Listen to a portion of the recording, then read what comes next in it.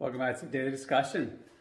All right, so I talked to my coach on Monday and I got my workout program and I started it yesterday, and let me tell you, I sucked at it. I did not do very good, and definitely not as well as I wanted to. I shouldn't say I didn't do very good. I did as good as I could at the moment, and I did my best. Now, here's why I'm excited about that. Because when you start something new, you have to expect to suck at it, and you have to be willing to suck at it for a while until you learn the skills and get the strength or whatever it is you need to be good at it. Now, that takes time no matter what you're doing, and certain things may take longer depending on what it is. So for me, for instance, it's not just the strength component, it's also the flexibility and the ability to stretch certain parts that for me have been locked up for so long. So like my hips, my ankles are really limiting factors right now that's going to take a lot longer in order for me to unlock, to be able to do some of the things that I want to do.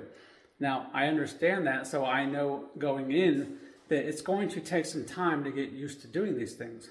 And I'm willing to look terrible at it and video it and show it to my coach so that she can give me pointers, tips, and lead me along the way.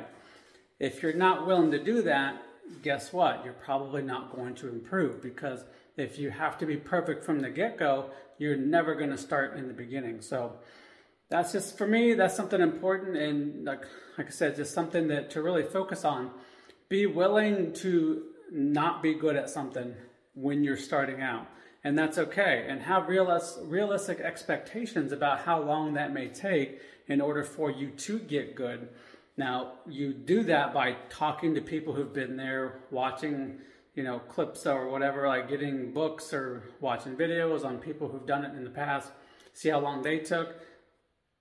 See the path they took. Sometimes you can do it a little bit faster. Sometimes it may take you longer because maybe there was something else in there. They caught a lucky break. That maybe they knew somebody. Maybe they didn't have injuries or whatever medical history that you have.